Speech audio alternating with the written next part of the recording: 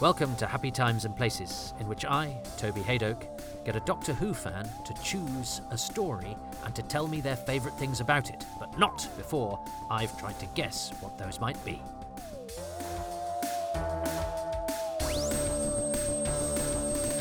Well, I've only gone and done it. I've decided to do... welcome to Happy Times and Places. My name is Toby Haydock, and I'm about to watch a Doctor Who story. I'm about to watch a Doctor Who story that largely doesn't move because of the resources available. That's when it does move, it's in black and white, so it moves at a slightly different pace from the television we're used to today, and is also just in terms of it's the movement of the storytelling takes place over 12 episodes, a record.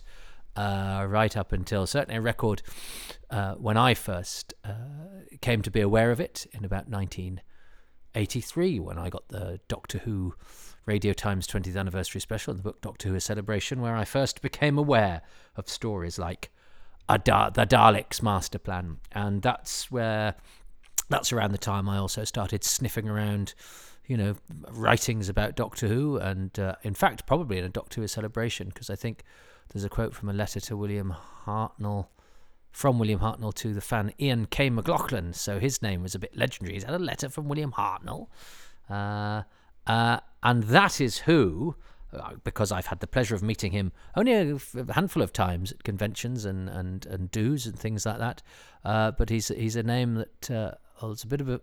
that is a bit reverent, and I think he is a reverend as well. I think Ian is a man of the cloth, but also a great Doctor Who historian. If you're listening to this, there will be a video version much later.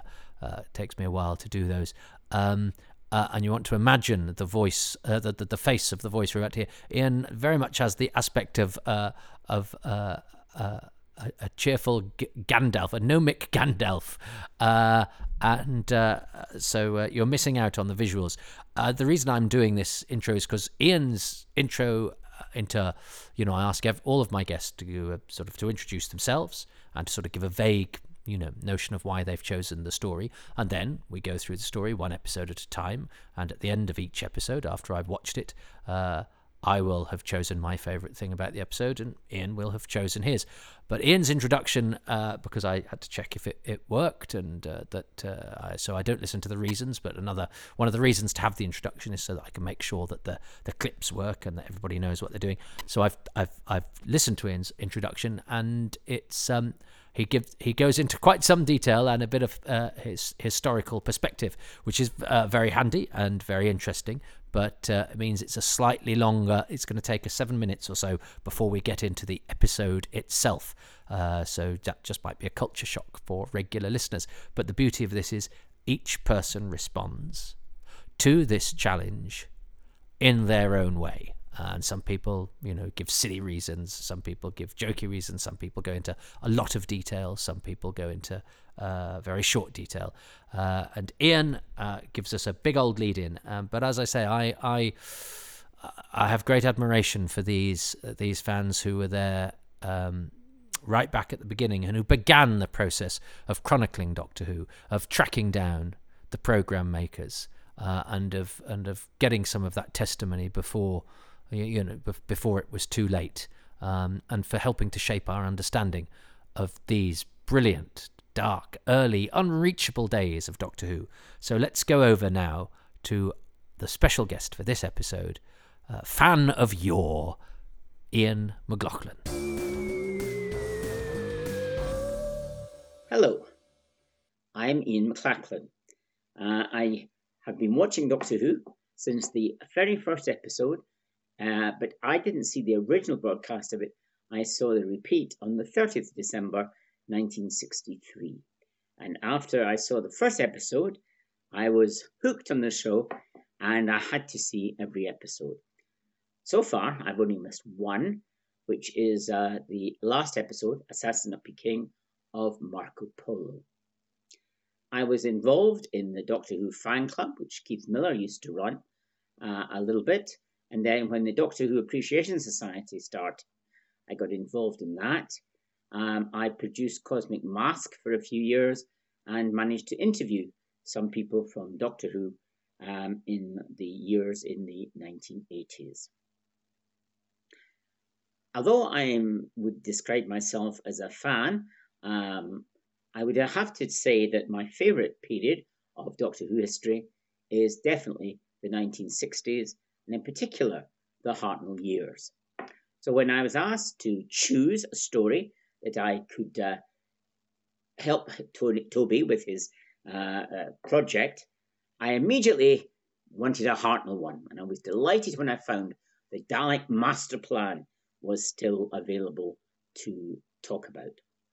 The Dalek Master Plan, I remember bits of it. I remember more than other bits, but I would say that it was the kind of Doctor Who story I particularly liked, because other favourites of mine were Keys of Marinus and The Chase, which meant that the TARDIS didn't stay in the same place all the time, but kept moving to various locations. I liked that, and particularly the Dalek Master Plan, which had an episode in the past, the Egyptian bit of the story, as well as the future of Earth, and it had more aliens in these 12 episodes than I had ever seen before. It's very much an adventure story, and I always saw Doctor Who as one long continuing serial. It didn't change from that until the Pertwee era, when stories were, there was some distance between adventures, but I like the unfolding story. One episode followed the other, and it was a continuing story. So the Dalek Master Plan was exciting.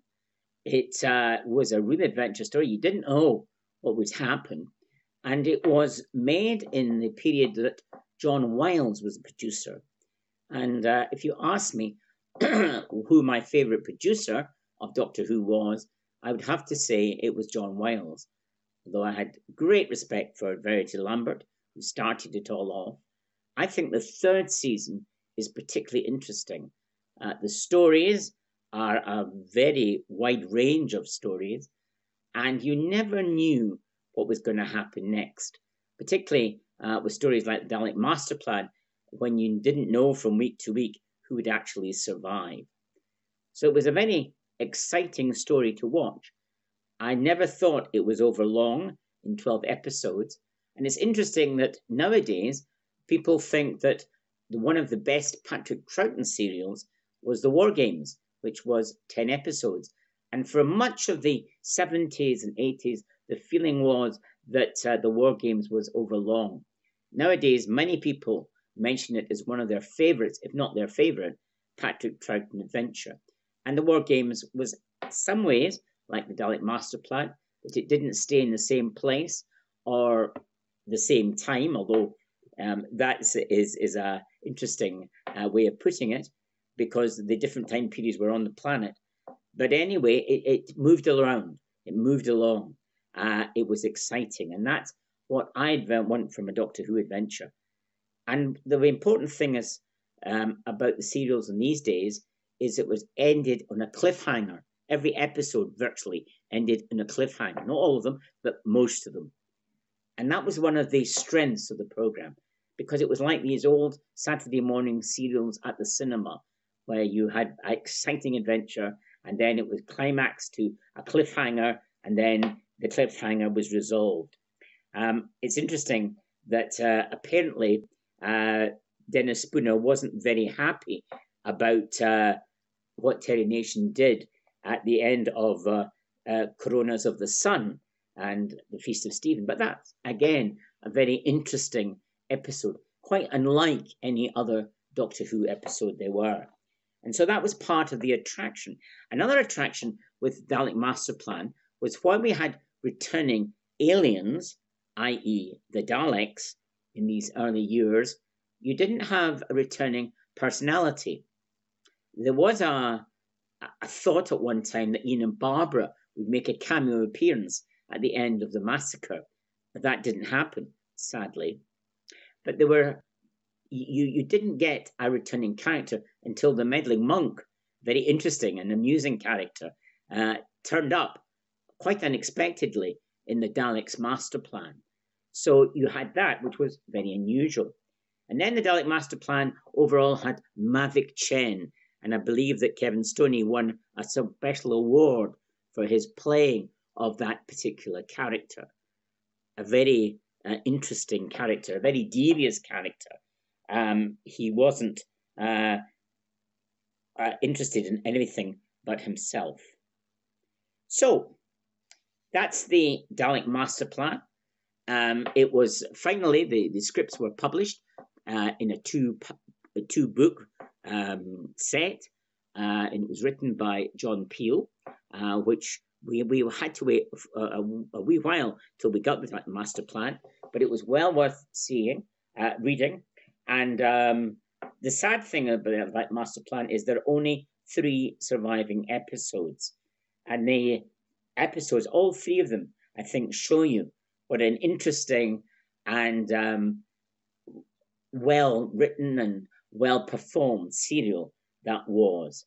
To me, while The Keys of Madness will always be my favourite William Hartnell serial, I would say that the Dalek Master Plan was my second.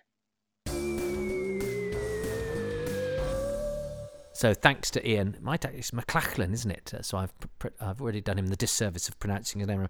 Fancy miss it. The one episode you miss of season 1 is the final episode of Marco Polo, which is the one story from season 1 that doesn't exist at all. Bless. So look, I've got a cup of tea. You might have just heard me sup that. I will try and keep slurping to a minimum because I know that's not desirable in the audio medium.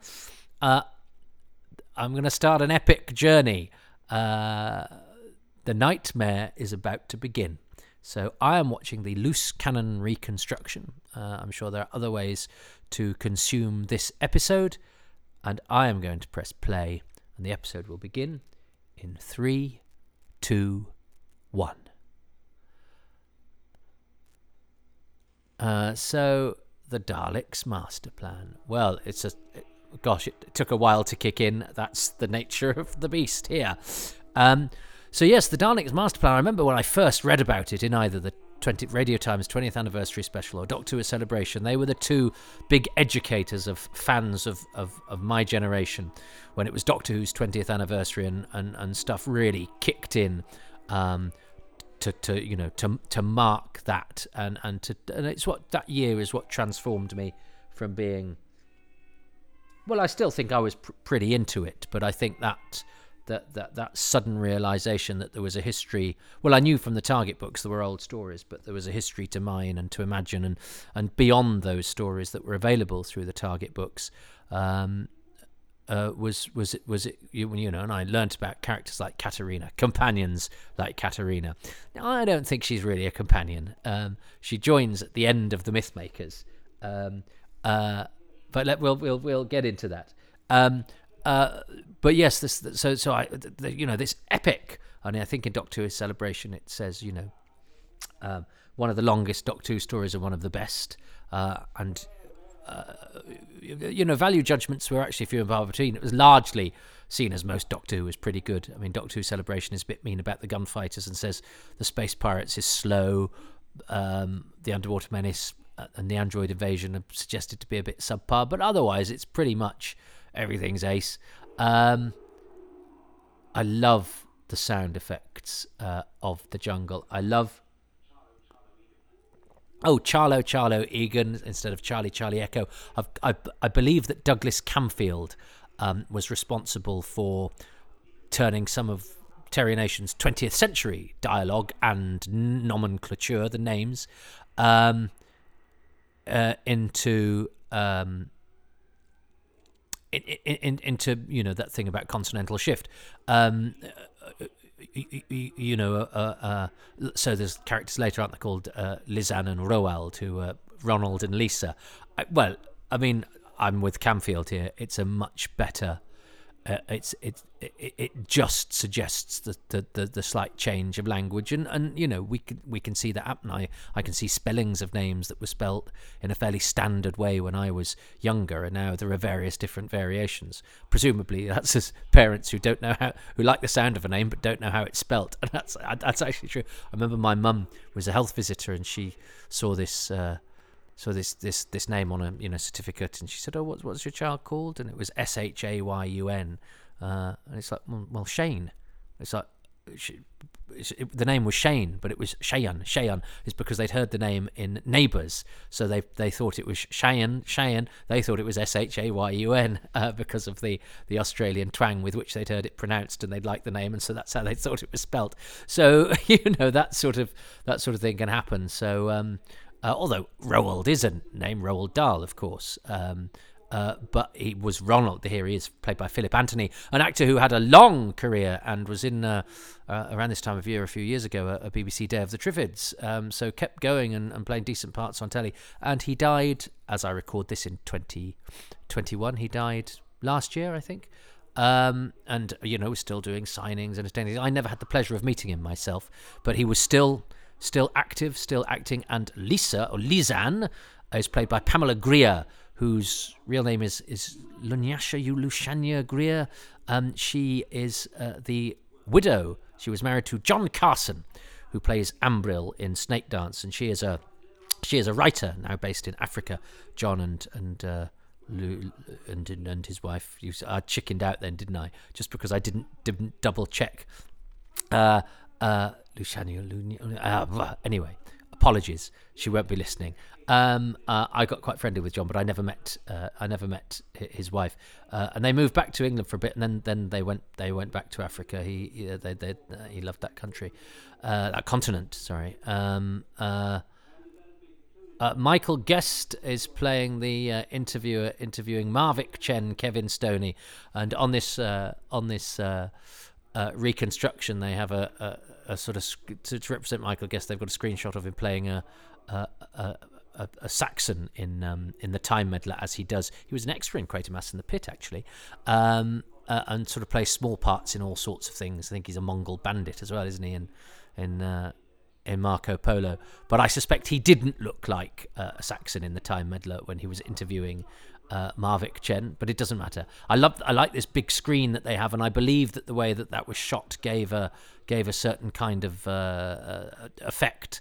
I think they put a bit of effort into that, and we know how ambitious Douglas Camfield was with the visuals, and I think that's what we miss when we see this, because of course John Wiles is now the producer of Doctor Who, and pretty much the first thing he does when he takes over, Verity Lambert hands over to him sort of during Galaxy 4, and immediately John Cura's telesnaps cease to be part of the production and only begin again when Ennis Lloyd takes over the reins.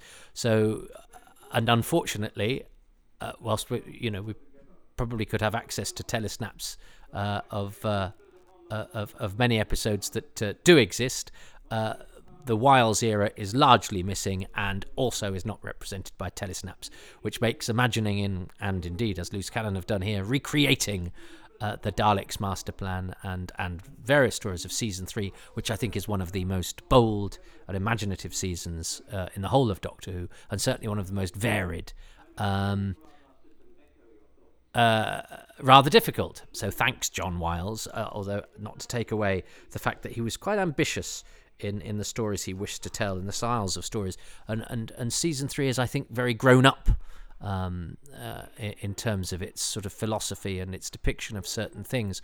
The Daleks master plan is interesting, and I'm interested in this journey that we will take. I love all of this space security agent stuff, the spooks, the X-Files, the sort of slight conspiracy theory, the idea that there's an Earth government and secret agents, and with names like Kurt Gantry and Brett Vion. I love all of that. I find all that sort of Terry Nation-y stuff, although I think they maybe had different names. Brett Vion was originally definitely not called Brett Vion,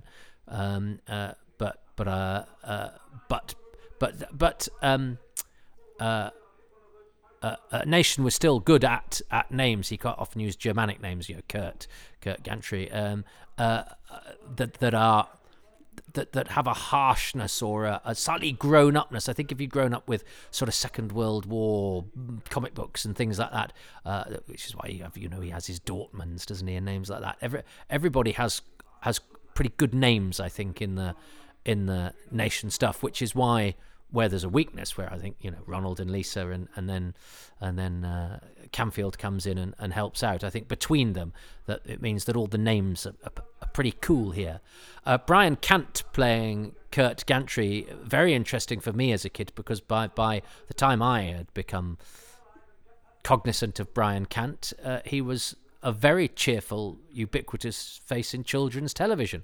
So then when I was reading "Get out or I'll kill you now," he says. And I believe, because there's a memo that exists in studio, as they are here, in a slightly different beard from the one he has on film in the material that still exists. But yes, it starts very dramatically. You've got these two guys.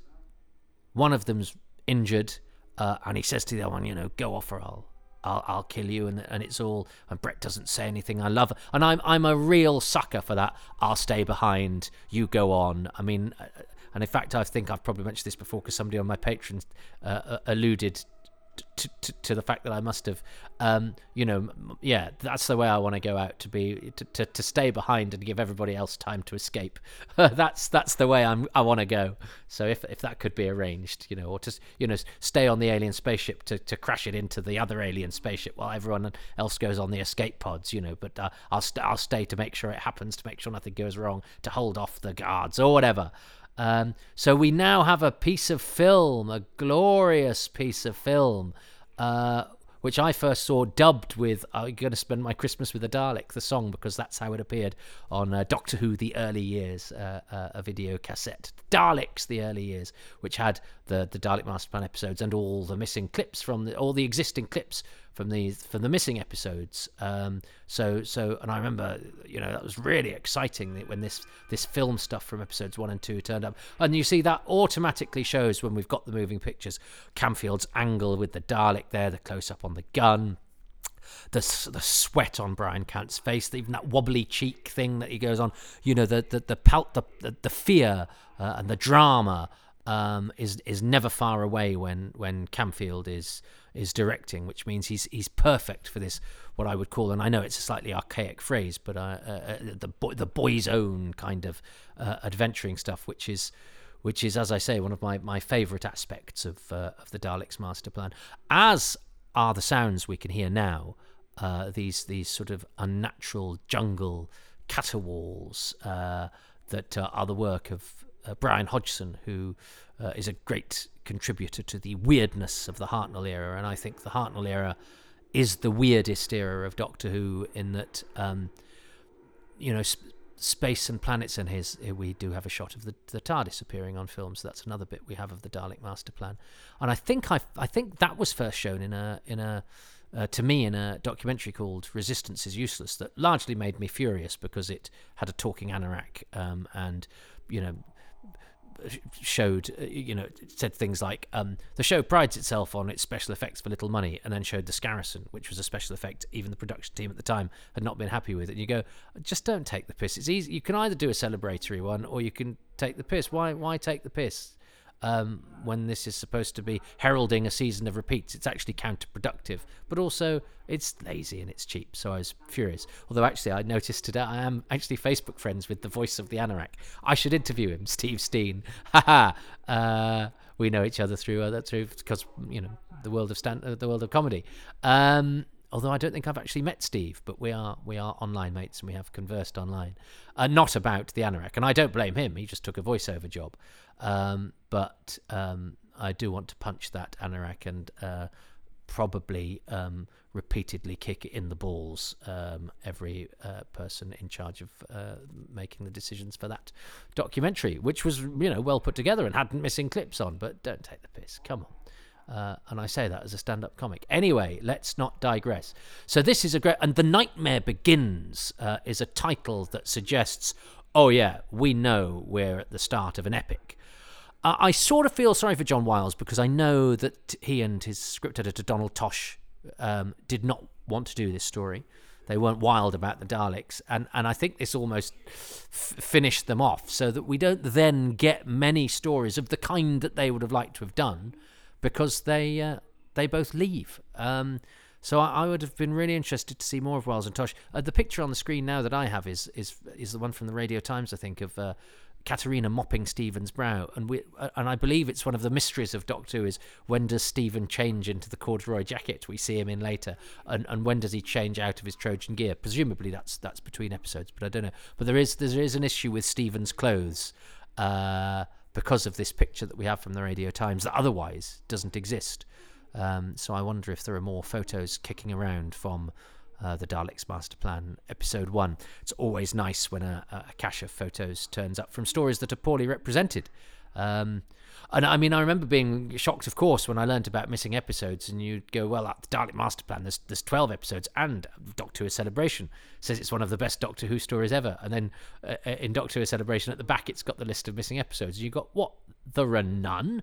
But then the Radio Times 20th Anniversary Special had a list of missing episodes, but it listed them by their individual titles. It didn't break them up into stories. So if you didn't know what the stories, you could sort of guess that Assassin at Peking was Marco Polo. You could get.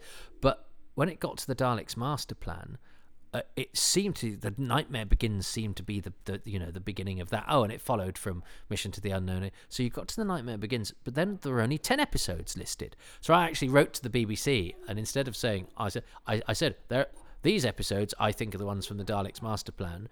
Does that mean 2 have been found? Blah, blah, blah. And I only found, and they just wrote back and said, we haven't got any lists. Here's the general thing that the production team sends out, and it was, it was a thing from the Doctor Who production team that had agents' addresses of the actors, and it was a standard thing that was sent out, which was still thrilling to get. But I really wanted to know about missing episodes, even though there was never a chance of seeing even episodes that existed at that point. But so, yeah, the 20th anniversary special from the Radio Times and Doctor Who Celebration that came out around about the same time both had different information about what was missing from the Daleks Master Plan, because the 2 episodes that were the first to come back of this story had come back in between Celebration going into print and 20th anniversary special going into print. So I had a sort of tantalising, I'd got a theory, even though I didn't know for sure, because the 20th anniversary special hadn't broken it up into episodes.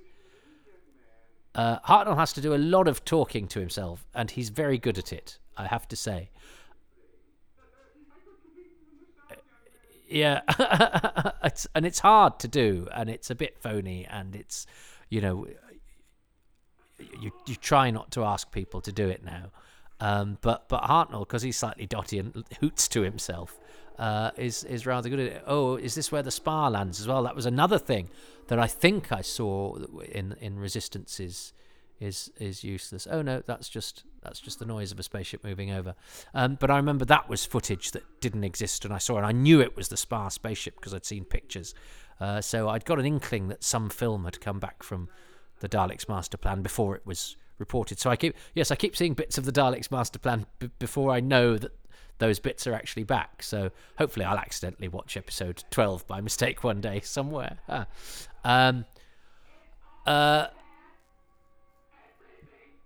But yes, so it's a sort of epic, and of course leading on from Mission to the Unknown, which is like a trailer that I've offered to other people for this podcast separately. So I don't know who's going to do Mission to the Unknown, which I like very much. Was an episode that I was introduced to very early in the Doctor Who archive in Doctor Who magazine, but I didn't quite know what the archive was. I didn't know what archive meant. I thought it was called Doctor Who Achieves, and I didn't understand what this was, because it seemed to be a synopsis of a story that didn't have the Doctor in, and I didn't quite understand that, and there was no explanation. It just had the synopsis.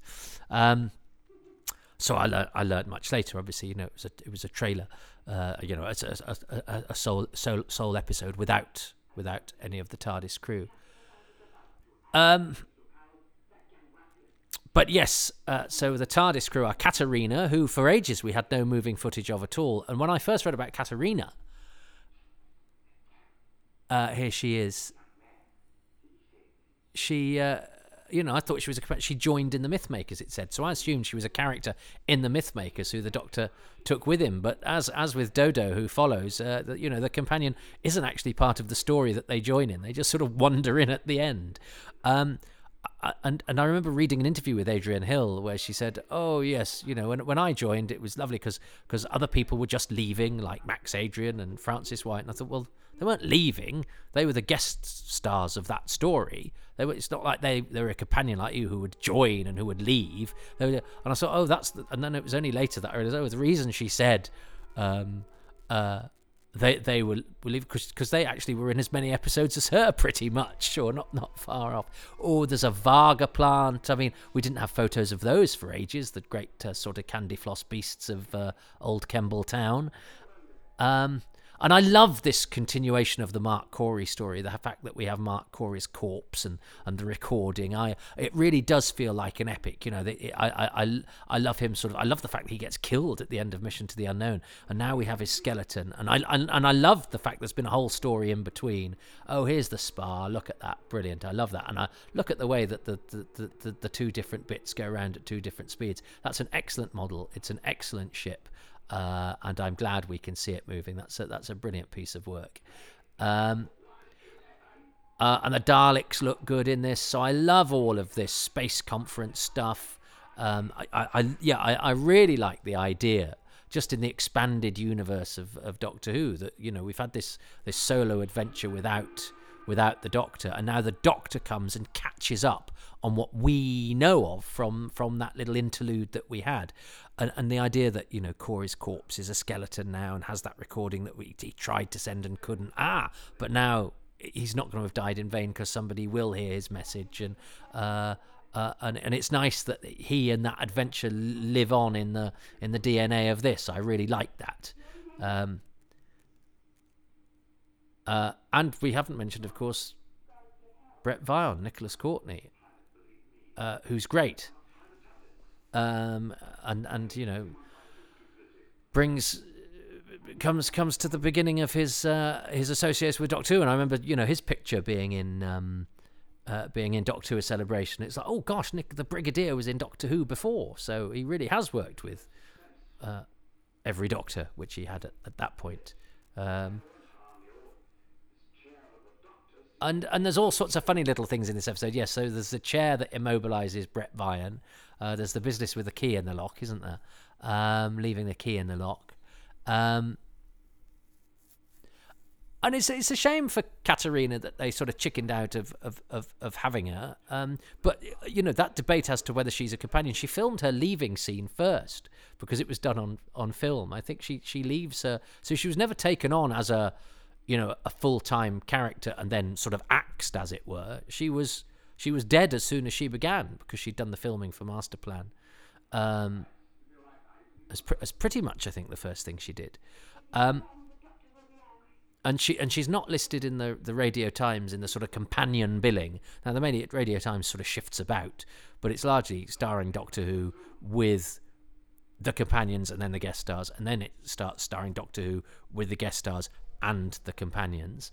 But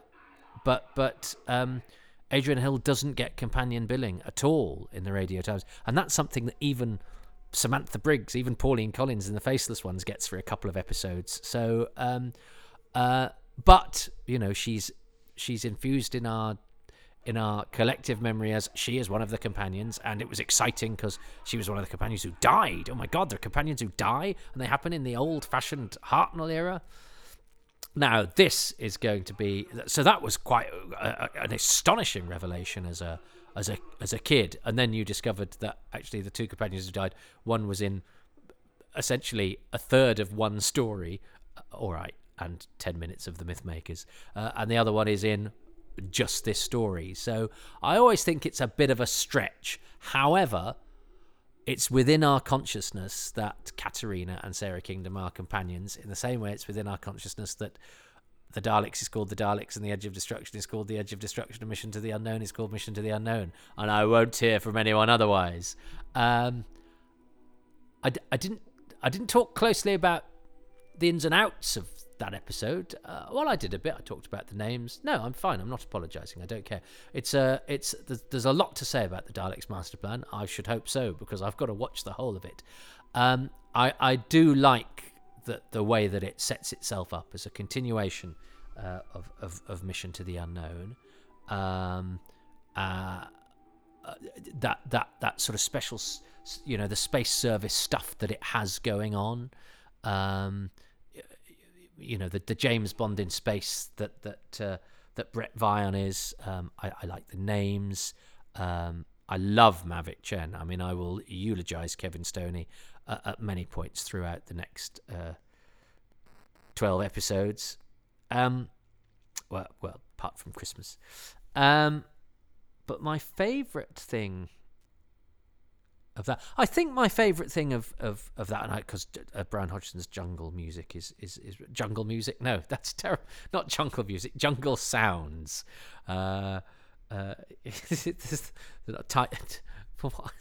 Tight fit, aren't they? Going a wimba way. Is that what jungle music is? Is jungle music a genre of music? I don't know. But it's not what I meant. I meant jungle noises, alien caterwauling screeches and all of that, which I think are gorgeous and beautiful. And as I say, Brian Hodgson is one of the great undersung heroes of Doctor Who, particularly the work in the 60s, where I think the show has a very strange and unsettling approach to the way it tells stories of outer space. Outer space is dangerous and weird and strange and unsettling. And I think as we've got used to science fiction, the program makers have taken sort of alien worlds in their stride, whereas I think in the Hartnell era, they're not. They're still a bit weird and off-putting and slightly strange and I think it's partially because we can't touch and feel and see some of these episodes, and the pictures that we have are, we can't quite get a handle on what they look like, but it does. All the sets have slightly of some of their sci-fi stories in the Hartnell era. The alien trees are a sort of odd shape and they're a slightly weird thing, But I think the thing I am going to choose as my favourite thing for episode 1 is that this is a continuation of a Mission to the Unknown, and that we have this space security agents, and that we have Mark Corey's corpse, and that this feels like it's the beginning of an epic set in this sort of wider, big world of universe of galaxies and different planets and sort of scale. I like all of that.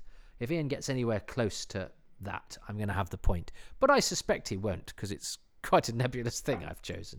So, I've been asked to say something about each episode, a particular highlight or a particular special fun something.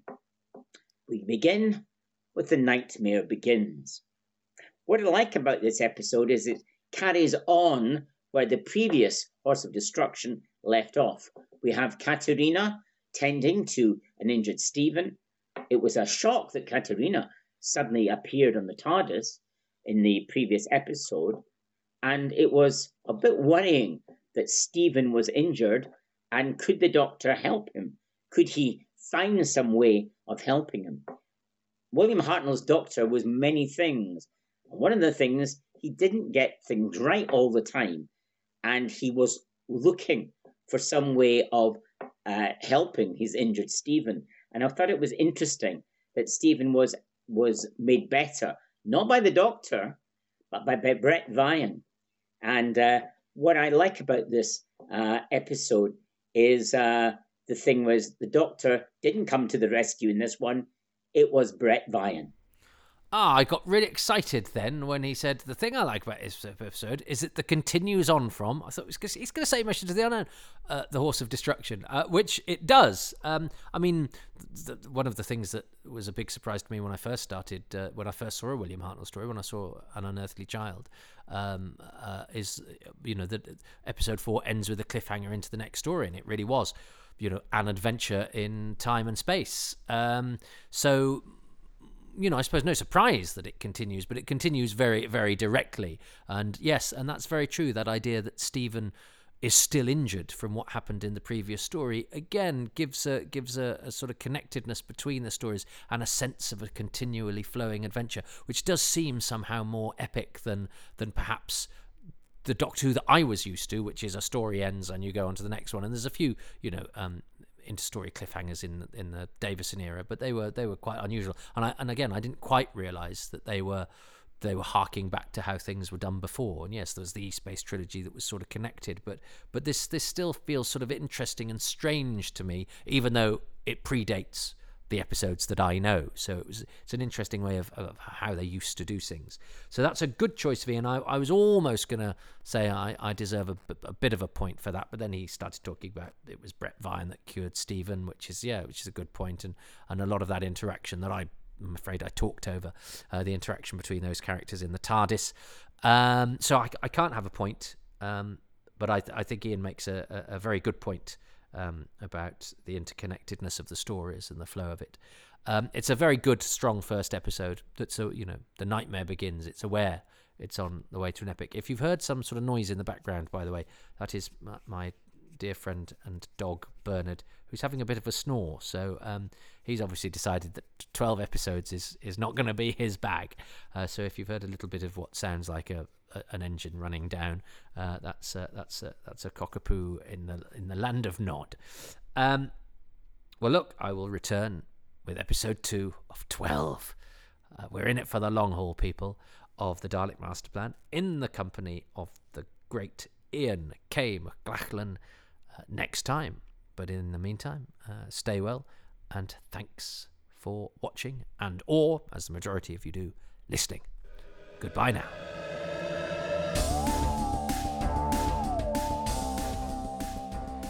Thank you so much for listening to Happy Times and Places, which is presented by me, Toby Haydock, and my special guest, Ian K. McLachlan. These commentaries would be impossible without the support of patrons, who include Philip Craggs, Richard Bignell, Chris Hyam, Frank Shales, Graham Cooley, Nick Tedston, Steve Manfred, Tom Neenan, Ronald Hayden, Jeff Walker, Richie, David Trainier, Ian Dean, Andrew Wilson, Ralph Chilton, Robin Bland, Ruben Herfindahl, Peter Burns, Peter Harness, Rob Leonard, Stephen Moffat, Richard Straw, David Anonymous, Jenny at Blue Box 99, Paul Carrington, Paul Cook, Peter Crocker, Rob Dawson, Chris Dunford-Kelk, and everyone else who I will mention at another time. The music was by Dave Gates, and the podcast artwork is by Dylan Patterson.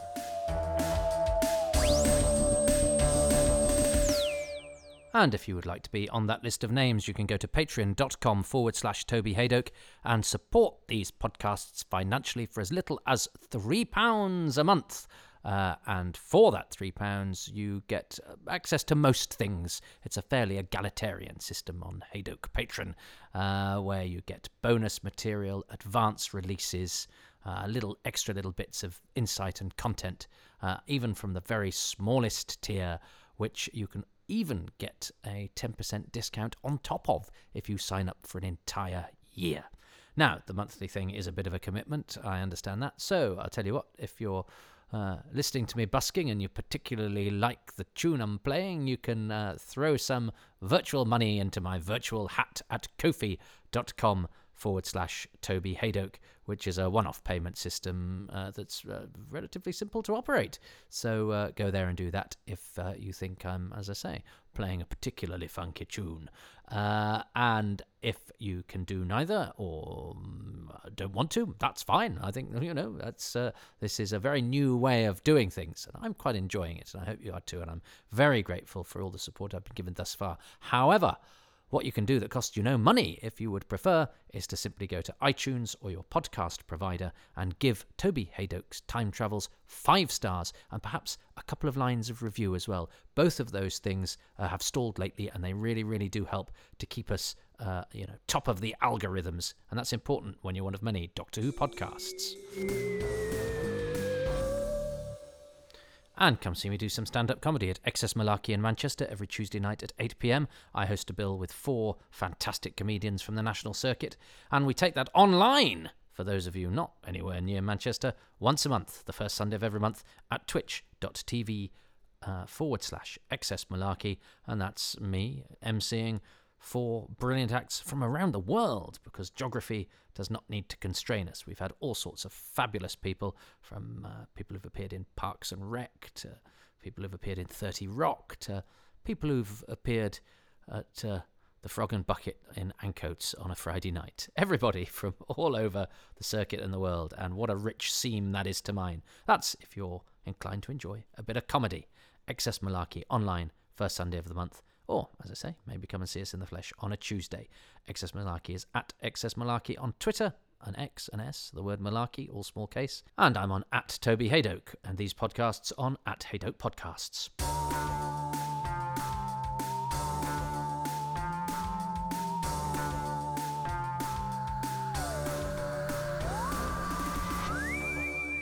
I actually honestly thought that one meandered a bit, but I've got 12 episodes to get through, so I can't do it again, so I hope it was all right.